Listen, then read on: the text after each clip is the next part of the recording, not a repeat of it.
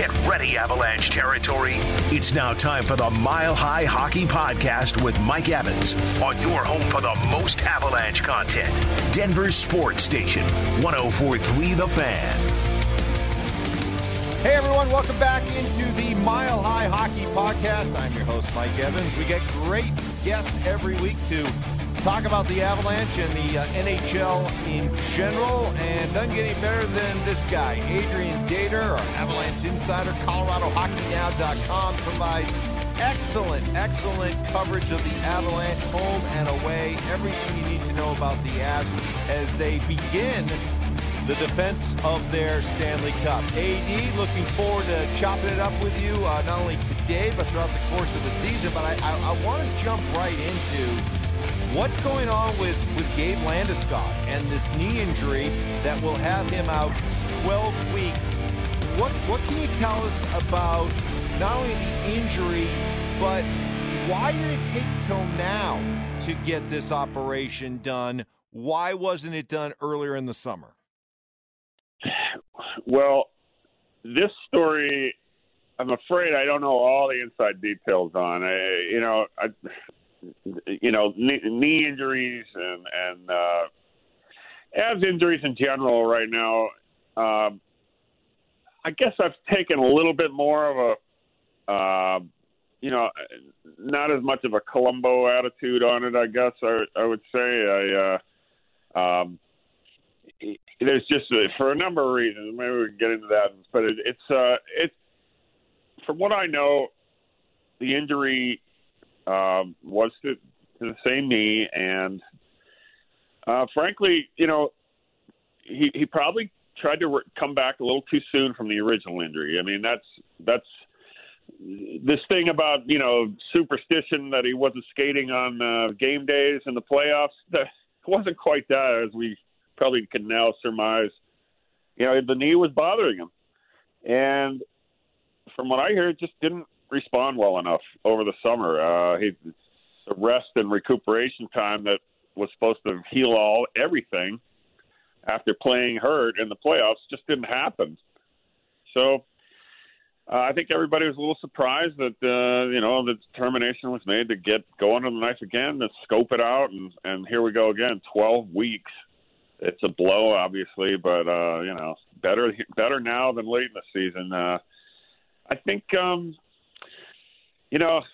probably a couple tough questions, probably internally by the Avs about why wasn't this fixed the first time? I'm sure that may be asked towards some doctors, but listen, this stuff happens. I think the good news is that this should be fixed permanently this time, and at least this current problem, and he'll be back for plenty of time in the season.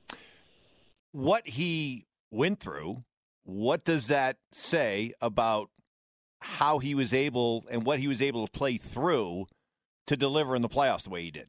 Oh, I mean, it's going to be his legacy in some ways. He was great in the playoffs. He only played on, didn't practice much, didn't skate on game days in the morning skate, and he went out and performed. I mean, his playoff numbers are good. He was making big plays right to the end. I mean, that's how he's going to be, a legend in this town by maybe more of this comes out, when he starts talking more about what he went through. I mean, he hasn't done any interviews since this happened, or this season anyway. So he seemed all full of good spirits in the summer, obviously, with the parade and everything. It didn't look hurt to me when he was caterwauling around on the Civic Center steps. Yeah.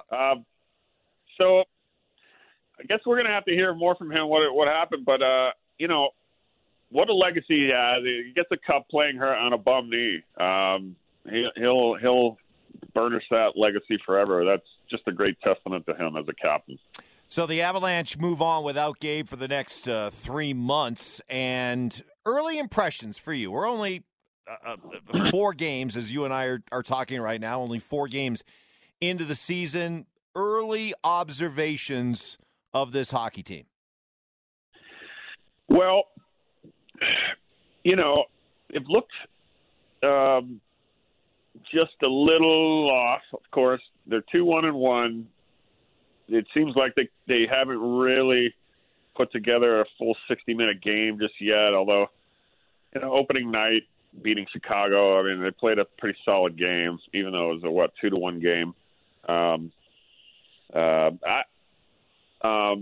it was, what was it?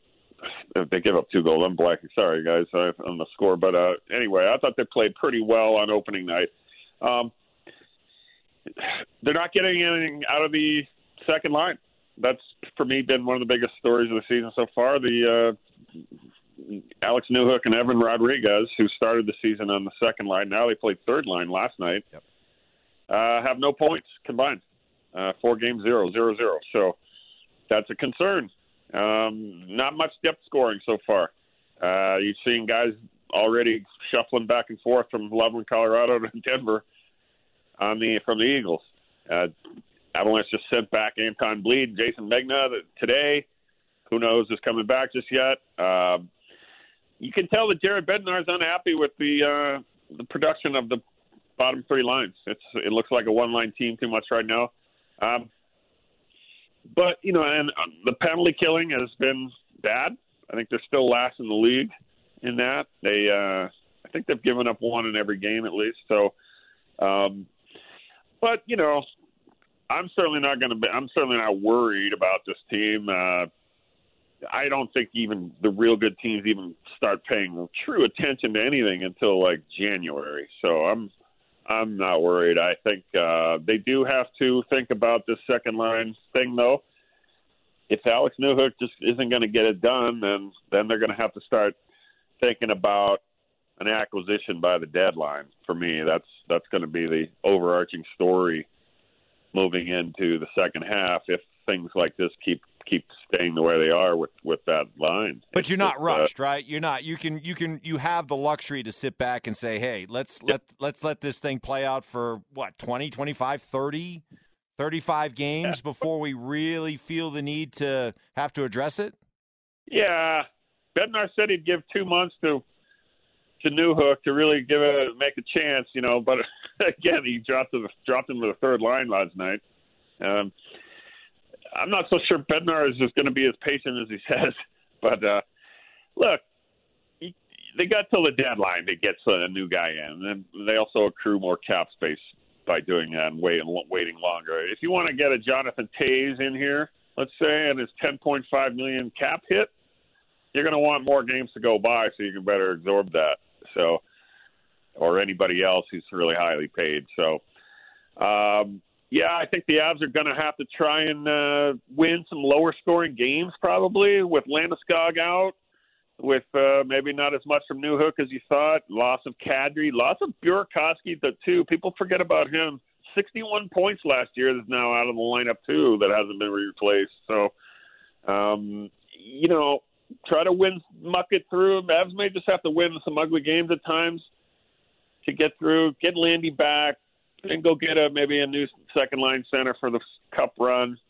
But yet all the while, though, being careful not to overwork or abuse your core, right? Yep. I mean, that's the tricky balance that you have to walk here. Yep. I mean, they're going to, again, without Landy, without Darren Helm right now, they're a little short on the forward depth. When you add in the loss of Kadri and Berkey, you're talking about 4 really good forwards who contributed mightily to the Stanley Cup run last year who aren't here right now. So they got a lot of guys that we haven't really heard much of in their careers. Anton Bleed, and for a while it was Lucas Sedlak, who got picked up on waivers yesterday by Philly. He's gone. Martin Kaut getting a look. Megna. On and on. We got these sort of, depth guys that are trying to fit in, and it hasn't gone smoothly so far for those guys. But, McKinnon and Manton are going to have to carry the load for this team moving forward as forwards. I'm sure they're going to be happy with carrying the load, and they certainly have so far. I think they're going to have to get more offense from the defense again. Cale Makar still hasn't scored a goal. You're going to need that. So. But look, they're going to win. They're going to win plenty of games. The question too is Georgiev going to be the ace that they're hoping as a goalie. I would say he's looked sort of mixed so far. Now, I was going to ask you, as we visit with Adrian Dater here on the Mile High Hockey Podcast, early impressions of now, is it Georgiev or Georgiev? Yeah, it's Georgiev. Georgiev, okay. I call him Georgie. Georgie, yeah, of course, yeah. All right, Georgiev, what early impressions of him? He went 149-plus minutes without allowing a goal at 5-on-5, even strength. All the first several goals scored against him were on power plays. So, in that sense, I thought he looked fine. He's given up a couple goals that, looked a little soft. But I think overall he's looked pretty decent. Always tough for a goalie to come in on a new team and get adjusted to the D and the communication and all that. I think he looks pretty quick. Sometimes, he gave up that OT goal last night, but his angles were good. I mean, the guy made a great shot. It was a 2-on-1, but I think I've seen, some good stuff out of him to the point where I think, this guy could get better, and he's so young still. So far, so good, I think. But, the fact is he's still unproven technically, and you still have to see the proof in front of your eyes before you can feel really confident in him. You mentioned the adjustment period that has to occur between a goaltender and the guys in front of him. How long did it take with Darcy Kemper last year? Yeah, it took a while, and he struggled at times for sure last year. He really didn't look good until the second half, I thought. Same thing happened with Grubauer when he was here, his first year. Same thing happened with Semyon Varlamov, his first year here. It takes time. I think I like Georgie's, just general athleticism, and it seems like he works hard. I like his body language a little bit. It seems like he's into it competitively. Darcy always looked like a guy who just, here's a goal against, no big deal. I mean, goalies have to have that attitude, like they forget about it. Darcy's such a nice guy. It always seemed like he was a little too nice for me. Right, we like fiery guys, right? We're used to Patrick Waugh, right, Mike? So right. We like a little emotion probably, but I think the kid's going to be okay. He'd be all right. As we get introduced to some of these new Avs, you mentioned Evan Rodriguez struggling. He came off a career year in Pittsburgh, and his signing was really heralded as one of the really good value signings that occurred during the summer around the NHL. So his early struggles, what would you attribute those to? Good question. He played center most of last year with Pittsburgh. He's playing wing this year. I wonder if he's being miscast a little, and I wonder if he'll go back to center and Newhook plays either another line center and they break those two up, or he plays wing on a line with Rodriguez. New team, new conference, new everything. Got to give the guy a little more time before we really start, hammering him with. But he didn't look very good last night. I didn't think he's on the wing. He's not a big, huge guy who can just cycle a puck down low and that kind of guy. I'm wondering if he's just, like I said, a little miscast. I think he from when I talked to him before the season, and I thought, I think he thought he was going to be a center. He hasn't been one so far. So Bednar may just want to move him back and give him a try as a center, and maybe that'll up his production. I think he'll be okay. He seems like a hardworking kid who has some chances, just hasn't put one in yet. Had 5 shots the other night in Minnesota. That was a decent game. They had a wraparound that he could have scored on last night, and he just missed it. Let's give him, 10, 20 games before we really start critically analyzing everything about him. Yeah, there is something to the idea that it takes a while to get comfortable, to get acclimated, and which leads me to two guys that, boy, they're looking like they are now completely comfortable in their Avalanche skin, and that is Valeri Nichushkin and Artturi Lehkonen. And I'm curious, just where would you put the ceiling for these guys? How much do they have to grow now that they seem as comfortable as they look? Well, first of all, Nichushkin looks fabulous. Just what a story he's been. I mean, the guy was picked up literally off the scrap heap, from Dallas 3 years ago. And after he was bought out by the Stars and really had nowhere else to go, comes here and look, now he's got an 8-year contract. Yeah. I mean, he's going to make $50 million. I know. He's a star player now in my mind. He's one of the better 2-4 forwards in the league. He's so big. Wow, what a story.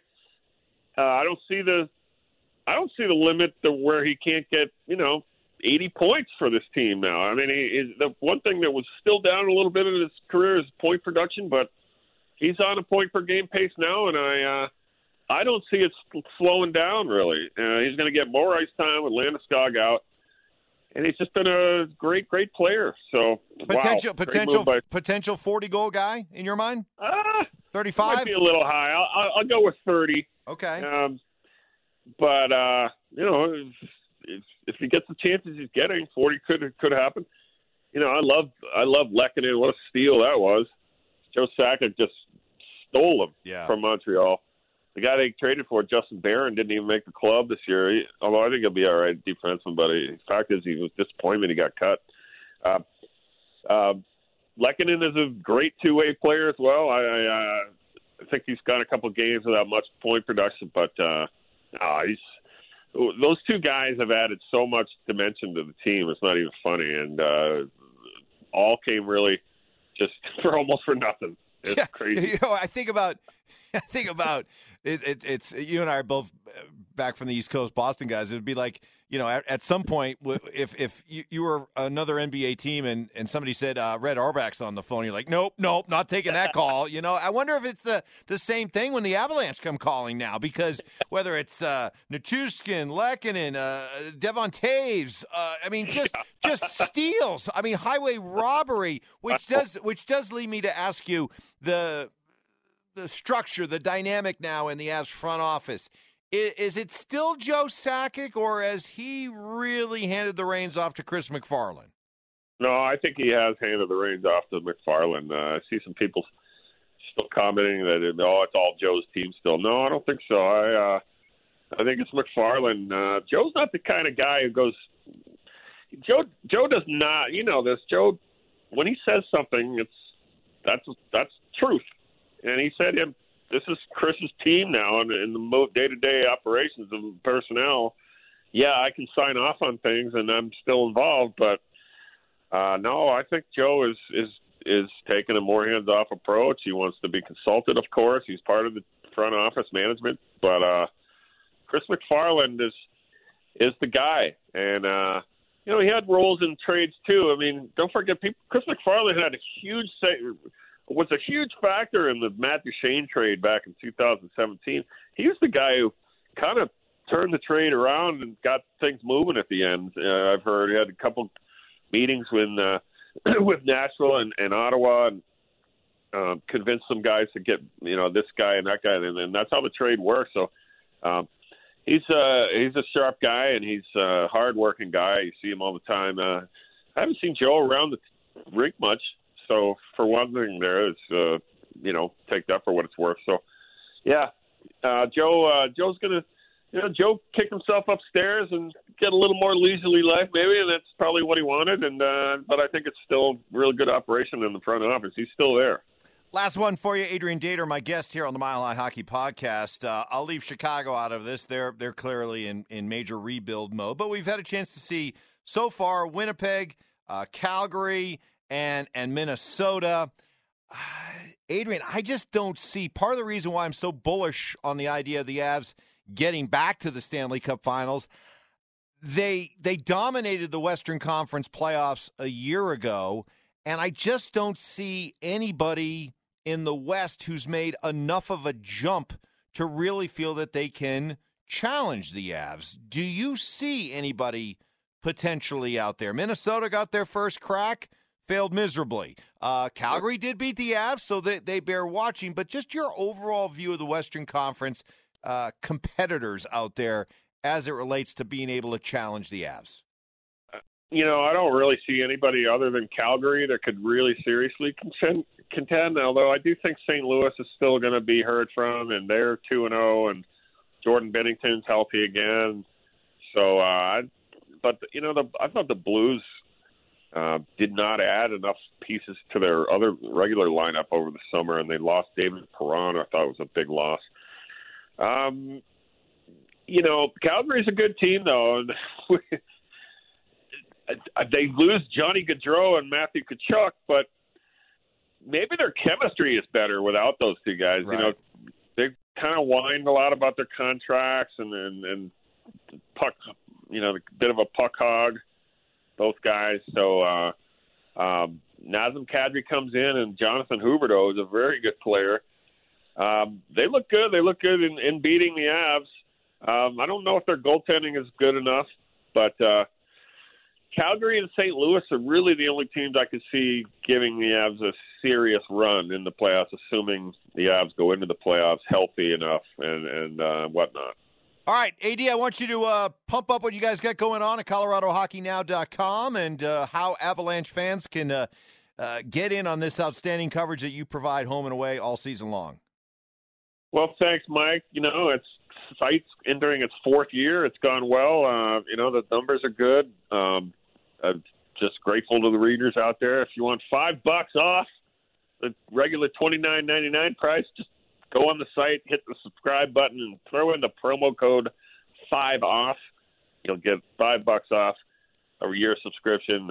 Grateful to anybody who signs up. We do our best. I hired a good young kid named Brendan Vogt who's adding to the coverage, and got a great guy from New Hampshire, Mike, who's adding some voice of the fan coverage. His name is Pat Salvis. He's a former sports information director at Dartmouth College, and he's a really funny writer. So it's gone well, and hopefully it'll keep doing well. Thanks to my superlative readers out there, and thank you, Mike, for that plug. Wow, Dartmouth, you're really classing up the operation, huh?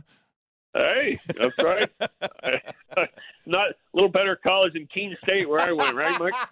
Right. Well, hey, yeah, I'm familiar with it. Hey, Adrian, always a pleasure to visit with you. We're going to be doing a lot of this throughout the course of the year. I truly appreciate it. I'm sure everybody listening appreciates it as well, and we'll talk to you again very soon. Okay, Mike, it's always a pleasure. Can't wait to talk more. There he is, Adrian Dater, everybody. My guest here on the Mile High Hockey Podcast. Thank you so much for tuning in. Tell your fellow friends and Avalanche fans all about it. Always appreciate the feedback, and we'll be back again next week with another installment of the Mile High Hockey Podcast.